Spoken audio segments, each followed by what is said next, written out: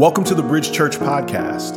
Our purpose statement at Bridge Church is to reach people where they are and help them grow. We hope today's message inspires you towards growth, and we pray it's life-changing. And we hope to see you soon.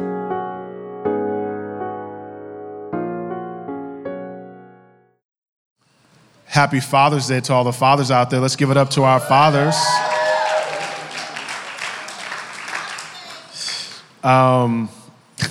My 3-year-old, she's saying happy birthday to me because she saw them giving me gifts and she's like, happy birthday, Daddy. I'm like, it's not, but thanks.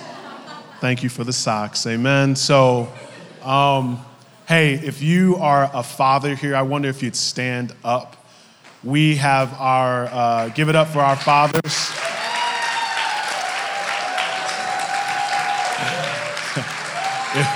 If this is, no, stay standing. If this is your first time here, you can see this is a very single church. It's like all three of our fathers. But anyway, amen. But for the fathers in the house, we have a $5 gift card from Dunkin' Donuts. All right. May those donuts be with you for now and forevermore. Okay, so the Connect team might have come around. Here they come. Yes. Okay, did you get one? Everybody got one except Russell. Russell doesn't get one. All right, well, listen, we are going into the second chapter of the book of Ruth. We've been talking about how Ruth's life essentially got rewritten by God. When God is in your life, he takes the story of your life and he writes it how he wants, and you must give him the authority to write the story of your life. In the first chapter, we looked at this gentleman named Elimelech. We looked at the decisions that he made. And then later on in that chapter, we looked at Naomi and Ruth and some of the tragedy that they went through. Naomi has been through some hard things. We know that she went into a famine after being in Bethlehem where there was a famine. She had to work through that with her family. And then she goes over to Moab. Once going into Moab, she is essentially an immigrant, having to understand the culture there. Then there was the death of her husband. She has to grieve that. Then there's barrenness of her daughters-in-law for 10 years. Both her daughters-in-law. She has to grieve that. Then her sons die, Mahlon and Chilion. She grieves that. And finally, the departure of Orpah, her daughter-in-law. And it says in the first chapter, they wail, they cry when she leaves. One blow after another is in Naomi's life. One tragedy after another happens in Naomi's life. And Naomi gets to the point in Ruth chapter 1, verses 20 through 21, where her name means pleasant. And when she eventually came back to Bethlehem, her girls see her and they're like, hey, Naomi. Because oftentimes your name would be indicative of your character or your countenance. But she says in verse 20, don't call me Naomi, call me Mara. She answered, for the Almighty has made me very bitter. Verse 21, I went away full, meaning I went away with a family. I went to Moab with a family and I came back. And now I have nothing. But the Lord has brought me back empty. Why do you call me Naomi? And look at what she says. Since the Lord has opposed me and the Almighty has afflicted me. You see what she says there? Based upon God's recent track record in my life, where it seems like one thing is happening after another against me, I believe now God is in opposition to my life. We are in a tension. We are in a hard place. And we said that essentially this is what happens when you're grieving. You go into this stage where you want to isolate and be alone. And we said that in one of the chapters of your life, you will be struck with grief, or you will be placed beside the grieving. And we encourage you to be like Ruth, to press into relationship, to be a friend to those that are grieving. And we warned you that Naomi, that as she said she's Mara, as she said she's bitter, we warned you against the dangers of bitterness. Bruce Hebel says, bitterness is to a heart wound what an infection is to a flesh wound, meaning it spreads and it begins to corrode everything. And once you become having a bitter spirit because life didn't work the way you thought, you become cynical towards everything. You become that person who always sees the hard thing that could happen, and you lose your hope and you become a hard person. And you've been around those people. They're hard because life has been hard to them. And they don't seem like they have any hope, and they're cynical. And the thing that is so amazing that's happening here is that in the midst of all of this, in the very next chapter, we see God is plotting. He's got a story he's working out. When you're bitter, your head is down, only looking at your tragedy, your pain, your heartache. But when you look up and you begin to think not only of your circumstance, but also of God's sovereignty, of who God is, then you begin to have trust and hope. God is going to work this out for his glory and my good. And it was through her bitterness that Naomi, was not able to see, was not able to look up. Before we get into chapter 2, it is worth noting that this chapter really deals with the heart of God's providence. Now, when I say God's providence, essentially what I'm talking about is God's governance. It is the fact that God loves, cares, and directs all things in the universe. He is sovereign over the physical world, but he's also sovereign over all nations, all people, all leaders, human destiny and human success, human failure, human death, all within the hand of God. Nothing gets past God. There's nothing he hasn't seen. Every star that is aligned has been aligned by God. Every galaxy that you've not even thought of has been placed there by God. Every heartbeat has been ordained by God. Every breath that you have has been sovereignly placed there by God in your lungs. God is in control. That is what God's providence means. And this doctrine, it stands at the very opposition of this concept called fate, i.e., it just so happened, this concept of chance, that hopefully something may happen. Our hope, our Christian hope, is different than a temporal hope. We don't hope like, I hope it works out. We have a concrete hope, knowing that our Lord and our Savior one day will come back to this earth and he will change everything and he will rule and he will reign. We have a solid and a sure hope. In that, we have this tension. Because the Proverbs say that the tension of God's providence is in Proverbs 16:9. A person, look what it says, a person's heart plans his way, but the Lord determines his steps. So this is what the text is telling us. You have a plan for your life, right? You have a thought for what the next season of your life is going to be. You have dreams, you have hopes, you have expectations. You've made some kind of plan. Even if you're the type of person like, I don't make plans, you got some kind of plan. You got something you want to see. And what it's telling us is that although you have a plan, ultimately, God will determine the steps. He is the one that will make sure. He is the overarching, sovereign person who will ensure what you want. Or he may not allow what you want. Man makes a plan, but God determines the steps. God is the one that makes sure all things happen. And we love it when our plan lines up with God's plan. Amen. He's good, isn't he? Yeah, man, a man made a plan, God got a plan. Our plan synced up. God's good.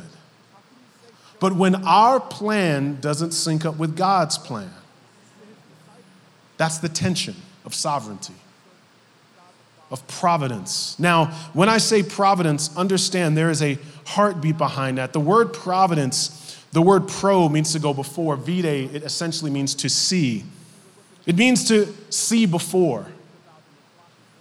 But it's not like just saying, I see that. But it is to see to something. So if someone were to go to a mayor and say, hey, mayor, we have a problem with potholes in our town. And he says, I'll see to that. He is not saying, I'll go look at the pothole and think about it. He's saying, I will make sure that this pothole is not here anymore because I will use my governmental power to make sure that this is taken care of. I just don't see it, I'll see to it. And when the Bible is saying God is providential, it essentially tells us that God does not just see after us. He doesn't just see us, rather. He sees after us. He's ensuring that we are cared for. Now, the incredible thing that happens here in this text is you're going to see in one chapter, it seems like God's not even there. Next chapter, God is overflowing. Look here in chapter 2 of verse 1. I'm sorry, chapter 2 and verse 1 of Ruth.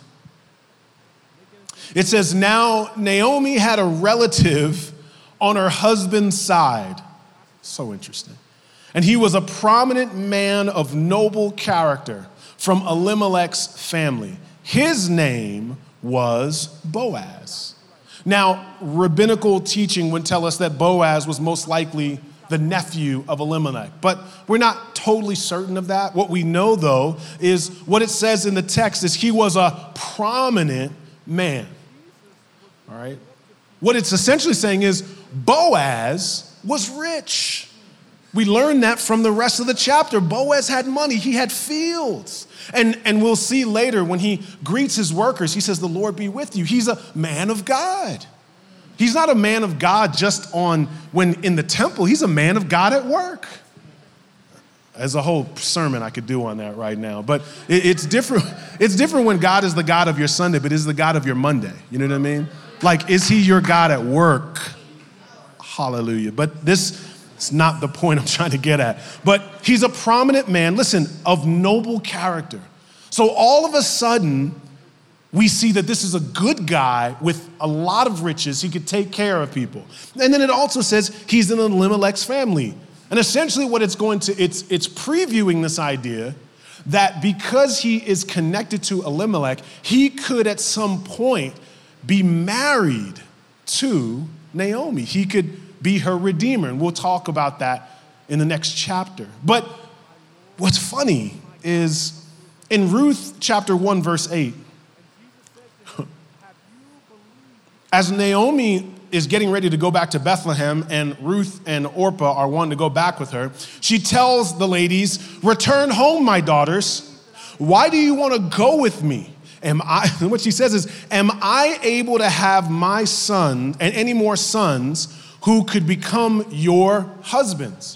So what she is essentially saying is, don't follow me back to Bethlehem because I know what you want. You want a husband. And if you follow me, you'll never find a husband there in Bethlehem. There's no one there for you. Everyone I've known has died. All the men I know have died. There's no way that you should follow me over there. Your life will be in destitute poverty if you follow me. And then after this chapter, in chapter 2, verse 1, immediately we're introduced to Boaz. And Boaz is the very person that Naomi said didn't exist. What's crazy about this text, and again, I got to move. I see the timer, praise God. But here's the reality. In one chapter, Naomi says, you will never be married. There's no chance if you follow me. In the next chapter, in the very first verse, we see the man she would marry.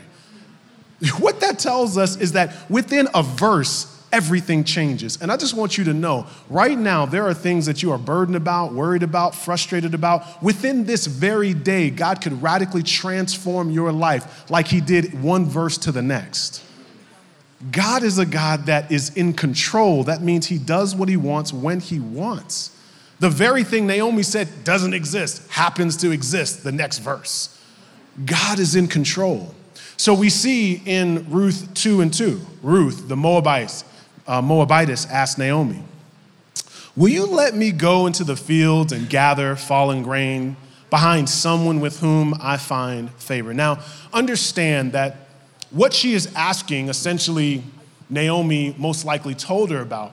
This is within Israel, you have in this community a system set up so that people would not always live in poverty. Their belief was not connected solely to the idea that if you are in poverty, you have poor character. The idea is there's all types of reasons you could be in poverty. You could be an alien, a stranger. You could be a widow. You could be an orphan. So they set up a system to ensure that those that would find themselves in poverty would have a way to eat.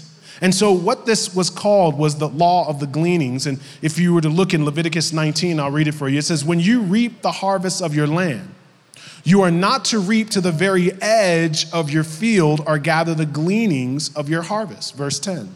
Do not strip your vineyard bare or gather its fallen grapes. Leave them for the poor and the resident alien. I am the Lord your God. So you have the reapers, i.e. the harvesters, and they would be taking from all of their fields. These are small fields, not very big. And they would have to trust God for the very food that they had. But they would have to leave an edge because God wanted to create this system. So you have these reapers or harvesters, and these essentially were the bottom level workers. They were free Israelites, and oftentimes they would be the ones that would be there at the bottom of the barrel economically, but there to take care of those grains. Now, what Naomi is allowing Ruth to go do is glean. So after those harvesters and reapers would go, there would be the gleaners, and they would essentially get the leftovers, the scraps that were there. What was left was for the gleaners. And this was essentially, these gleaners were the poor. They were people that would come just to get a little bit of food. And you have to understand that this moment, we kind of see this moment and we want to make it like a movie, but we've got to first see that when people are in poverty and they're kind of locked into one another, now they're fighting each other. So the gleaners often would be fighting one another and pushing and shoving. And there is Ruth trying to get the little bit of scraps. And she was an unattached woman. She had no father. She had no husband. So she was easily subject to victimization out there. She was taking a huge risk by going out and gleaning. Oftentimes when you think of this, think of a Panera. If you go in there and you look and there's someone digging in the dumpster at the food we don't want, that's what gleaning was. It was digging around for food just to make it. That's what Ruth is doing. And it says, Naomi answered her, "Go ahead, my daughter." So Ruth left and entered the field to gather grain behind the harvesters. She happened to be in the portion of the field belonging to Boaz, who was from Elimelech's family. So it repeats this idea. It said in verse 1. Verse 4, later when Boaz arrived from Bethlehem, he said to the harvesters, "The Lord be with you." "The Lord bless you," they replied. And in verse 5, it says, Boaz asked his servant, whom was in charge of the harvesters, "Whose young woman is this?" Verse 6, the servant answered, "She is the young Moabite woman who returned with Naomi from the territory of Moab." And she asked, "Will you let me gather fallen grain among the bundles behind the harvesters?" And she came and has been on her feet since early in the morning, except that she rested a little in the shelter. All right. So see the movie scene. All right. Boaz wakes up, and he's like, "I'm just going to go check out my fields because, I got a bunch of fields because I'm popping. My bank account is all that, so I'm going to go see my fields." And now Naomi is out there, and she's out there trying to glean and get food and do all that she's doing. And all of a sudden, Boaz notices her. And what we want to do, when you look there in verse 5, it says Boaz asked his servant, this is basically the foreman over all his fields. Boaz asked his servant in charge of the harvesters, "Whose young woman is this?" And, growing up and every time I read this, I've always read this like, who is Shorty over there? She's so bad over there gleaning and whatnot. And what we want to do, right? We want to romanticize this. So this is this moment where Jodeci comes in the background, right? It's like, "All my life, I pray for someone gleaning like you," right? And so and they lock eyes, and he's like, guys, when they see a girl they like, they don't do this, they go like this, or they wave their fingers like, "Hey girl," you know what I mean? That's what we want to turn this moment into. I want to encourage you. There's really nothing romantic about this moment. Okay. Now, marriages at that time were much more strategic than they were romantic. If you had an opportunity for your family to forge political or social standing and a strengthening your standing in the community, you would have an arranged marriage with another family of wealth. This woman is not just poor, she's a foreigner. There's nothing about her that would be attractive to him. And to be quite honest with you, when the Bible thinks someone's attractive, it tells us. I'm not saying Ruth wasn't bad. She might have been fine. I'm just saying the Bible didn't tell us that. So there's nothing that we know physically about her. There's nothing romantic in this moment. The reality is there's another reason why many scholars say she stood out. Oh, and one last thing. The other thing is she's barren. So not only is she poor, foreign, widower, but she's been barren. A man would not only want to marry a woman of wealth or at least of similar standing, but they'd also want to make sure that their line would continue. So there's nothing that he would most likely want from her from that regard.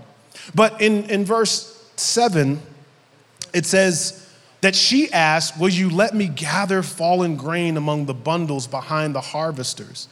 And essentially what many scholars would say is that she's not just asking to glean, she's asking to work right with the harvesters. Meaning that she doesn't want to be with those who are getting leftovers. She wants to be with the workers so that she can get more. She could be in the first line of the people reaping and harvesting. And they are probably surprised by that. When he walks in, he notices, who is this different woman harvesting? That's what stood out about her. She was courageous because she desperately wanted to take care of Naomi. It really wasn't her body, it wasn't romance, it was her character that made her stand out. It was her character that was selfless, that wanted to take care of someone else. That's what made her stand out. And Boaz notices her. He is intrigued by her. Boaz gets, a little intel on her, essentially.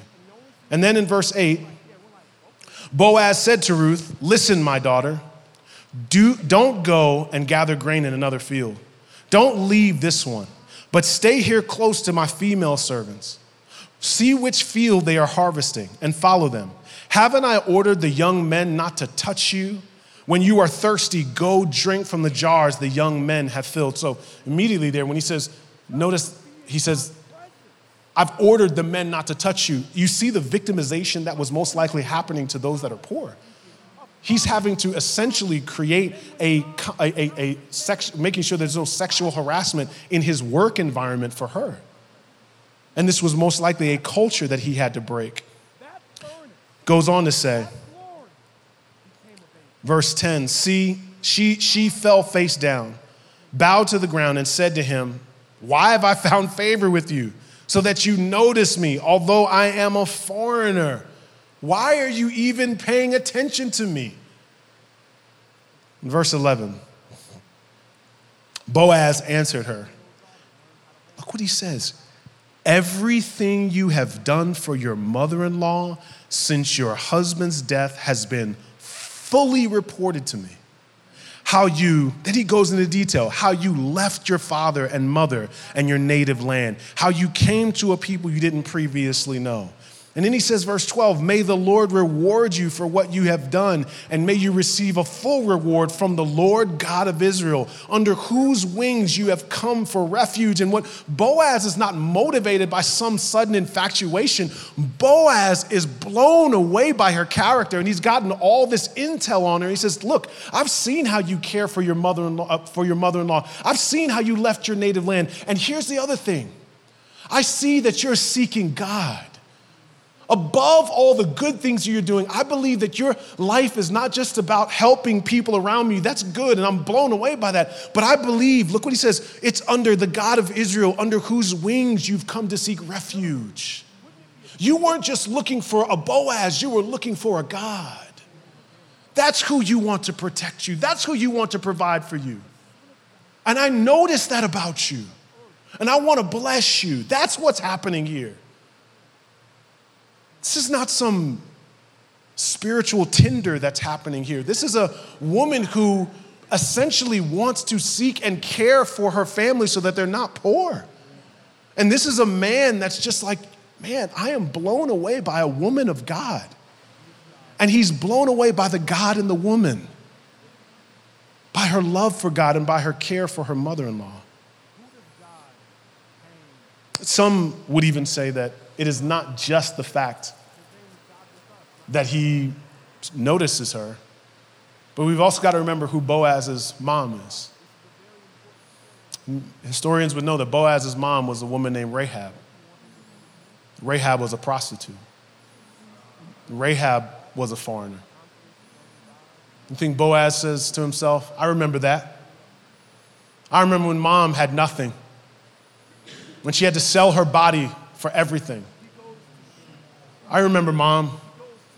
I remember mom had to pick up scraps. And I remember my mom was a woman of great character. You remind me of her. I remember that. I know what it's like to have nothing. And I believe God has given me everything, and I want to bless you. That is the beauty of just how God, and you know what it said earlier? You know what it said earlier? That Ruth just so happened to be in Boaz's field. The author is making a play on words. It didn't just so happen God placed her there. And the same God that seemingly was taking away everything from Naomi and Ruth. He took away family, he took away food, he took away friends, he took away everything. In the next chapter is giving everything. He's giving friendships, he's giving sustenance, because we have to understand what Job said. The Lord gives and the Lord takes away. Blessed be the name of the Lord. That's maturity. When you know God will give. Yes, I love it when God gives. We praise you for giving. We praise you for giving. But can you bless him when he takes away? Blessed be the name of the Lord. Blessed be the name of God. He gives and takes away and is good in the taking and is good in the giving. His giving doesn't define his goodness. His taking doesn't mean he's abandoning you. It means he's good nonetheless because his plan is greater than our plan. His way is greater than our way. If he takes it, it's because he's good. If God wanted you to have it, you'd have it right now. God's mercy is often seen in the absence of what we don't have, not in the fulfillment of it. God is merciful to us. If God wanted you to have it, you'd have it. And if God wants to take it, if God wants to take all that we have, this earth is not the fulfillment of our life. Our lives are going to be caught up in glory. And so if he wants to take, blessed be the name of the Lord. If he wants to give, blessed be the name of the Lord. God is good. Amen? Well, in verse 13, he says, my Lord. She says, my Lord, I have found favor with you, for you have comforted and encouraged your servant, although I am not like one of your female servants. She's saying, I'm a foreigner. You don't even know me. And again, we talked about before how Moabites were the last people to even interact. In Deuteronomy, it says to not even interact with Moabites. And she knows this. So in verse 14, at mealtime, it says, Boaz told her, come over here and come and have some bread and dip it in the vinegar sauce. So she sat beside the harvesters, and he offered her roasted grain. She ate and was satisfied and had some left over. Oh, now she's got more food. Now she's eating with other people. She didn't think, do you understand? She went there just to get the scraps. Now she's having Golden Corral.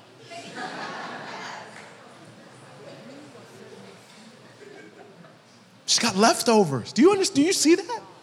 She has leftovers. She thought she wouldn't eat that day. She has leftovers. When she got up, verse 15, to gather grain, Boaz ordered his young men, let her even gather grain among the bundles. Don't humiliate. In other words, move her up with the harvesters. Make sure that, she, even though she was there before, continue to bless her. Pull out, what it says, verse 16, pull out some stalks from the bundles for her. Leave them for her to gather. So leave more food for her. Don't rebuke her. Verse 17. So Ruth gathered grain in the field until evening. She beat out what she had gathered, and it was about 26 quarts of barley. Verse 18. She picked up the grain, went into the town where her mother-in-law saw what she had gleaned. She brought out what she had left over from her meal and gave it to her. This woman got about 2 weeks worth of food. This is like a Costco run on 12, you know what I'm saying? And she's got all this food she's got food left over from her meal. Do you know what this is called? Abundance. She has an abundance.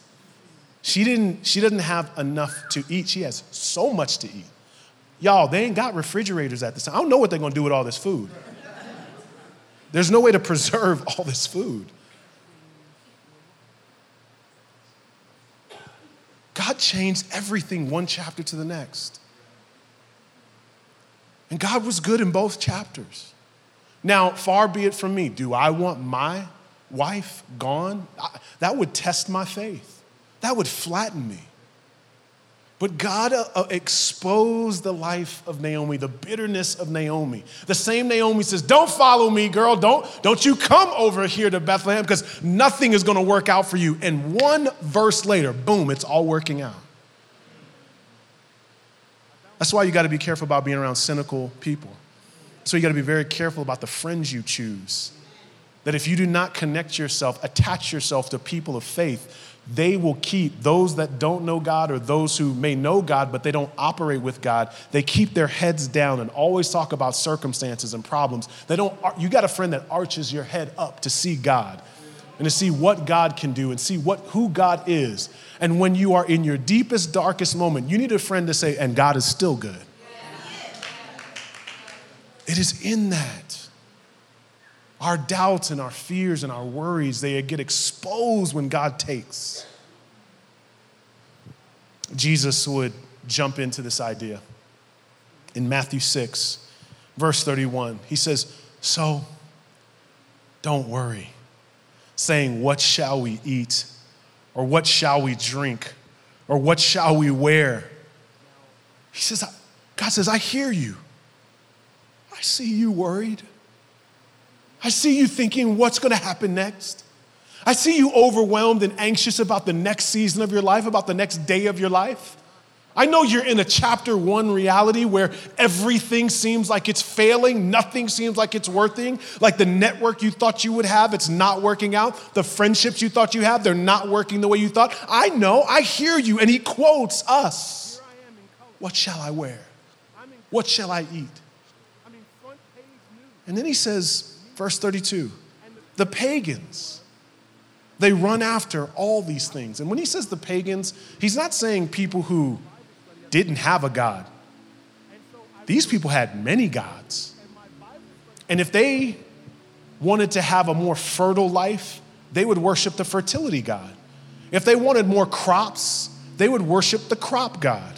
If they wanted more strength, they would worship the God of strength. They would always switch out gods, trying to get their attention. They would sacrifice to those gods, saying, ooh, look at me. Do you notice me? Do you notice me? That's why it says they run around, trying to be noticed by an idol that would some way take care of them. But then he says, your heavenly Father knows what you need. He knows. He says, seek the kingdom. Don't worry. He knows. Oh, wait a minute. So you know? You know what I think about at night and that inner monologue that I have, the doubts that I have, you know? He knows you're single. He knows that the person that you think has no business being married got married, right? It was like, I was cool, but then Keisha got married, and I was like, I know God doesn't love me, you know what I'm saying? Right? He knows.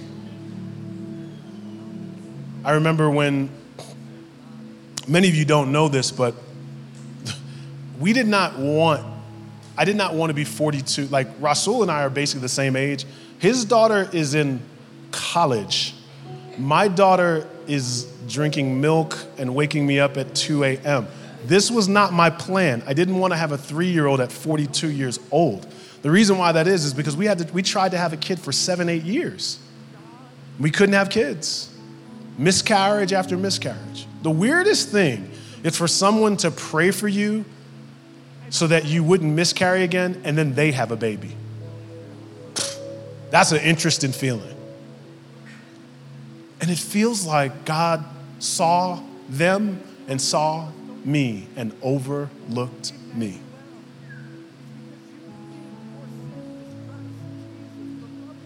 And the same God that allowed barrenness in our life is the same God that allowed us to have 3 kids.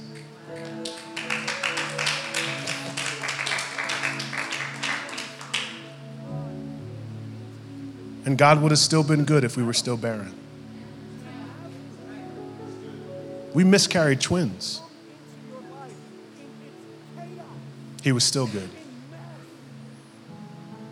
2nd year in marriage, there was a song by a woman named Martha Manuzzi, and it was, when you don't know what else to say the name of Jesus. And we were in a worship service.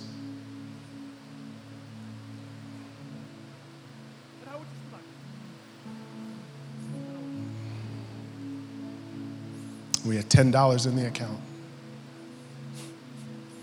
And I remember just thinking, like, is this what this song means? Like, because I don't know what else to say. Like, we all see our bank account, Jesus. At the time, I was raising support to go to seminary. I just didn't know what else to say. And so I just said the name of Jesus.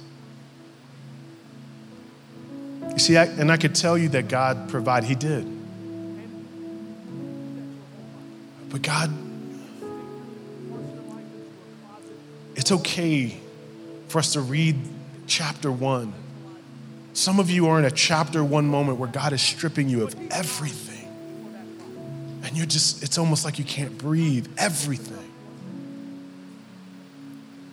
And you can't let yourself become bitter. You've got to look up and know everything can change. God is in control of everything. And He knows. And He cares.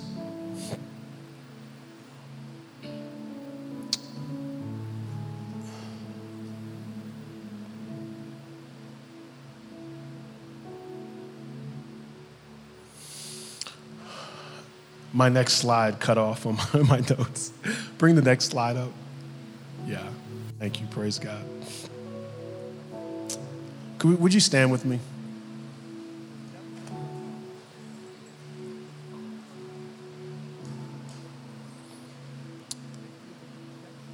We're going to read this together on 3.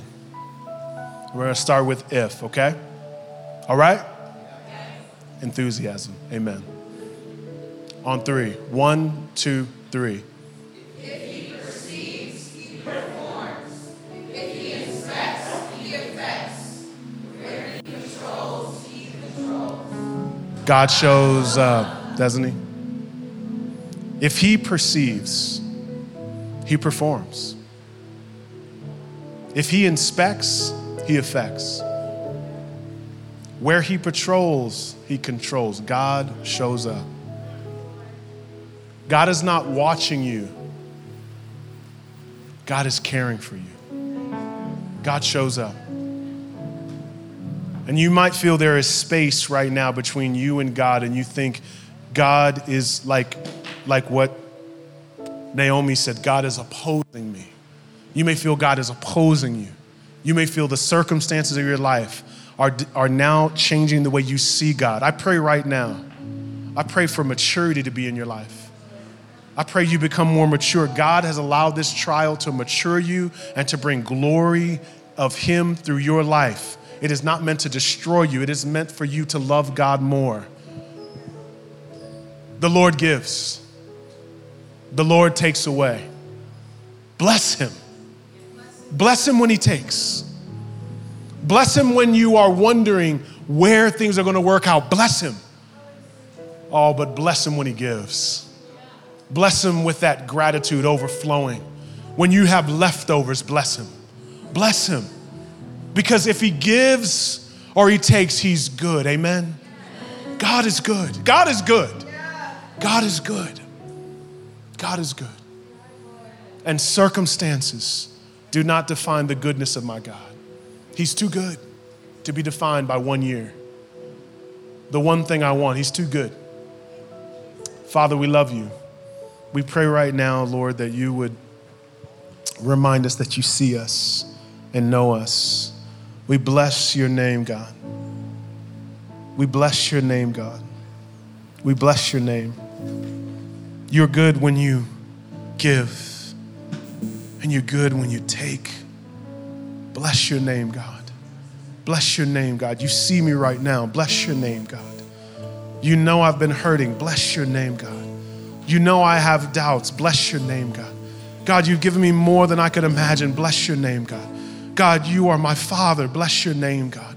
God, you know my wants and my doubts, my fears and my hurts. Bless your name, for you are good. Your mercy endures forever. You're good. You don't owe me anything, God. You've given me everything. For every heart beat that I have, oh God, I'm stewarding that. You gave me that. For every breath that I breathe, you gave me that, God. You don't owe me, God. You're good. So tonight, let us rest because you are a God of providence. You're a God that's good. In Jesus' name we pray. Amen. We're now going to have a time of communion. If we could have the communion come. We hope today's message was encouraging for you. We'd also love to hear how God used this message to speak to you. We hear from people all across the country about what God is doing through our podcast, and we'd love to hear from you. You can email us at info@bridgechurchnyc.com. You can also find us on Facebook and Instagram. Our handle for both of those social media outlets is @bridgechurchnyc. Our website is bridgechurchnyc.com. If you're in the New York City area, we have services at 4 p.m. and 6 p.m. on Sundays at 98 Fifth Avenue in Brooklyn, New York, right next to the Barclays Center. We are praying for you, and we hope to see you soon.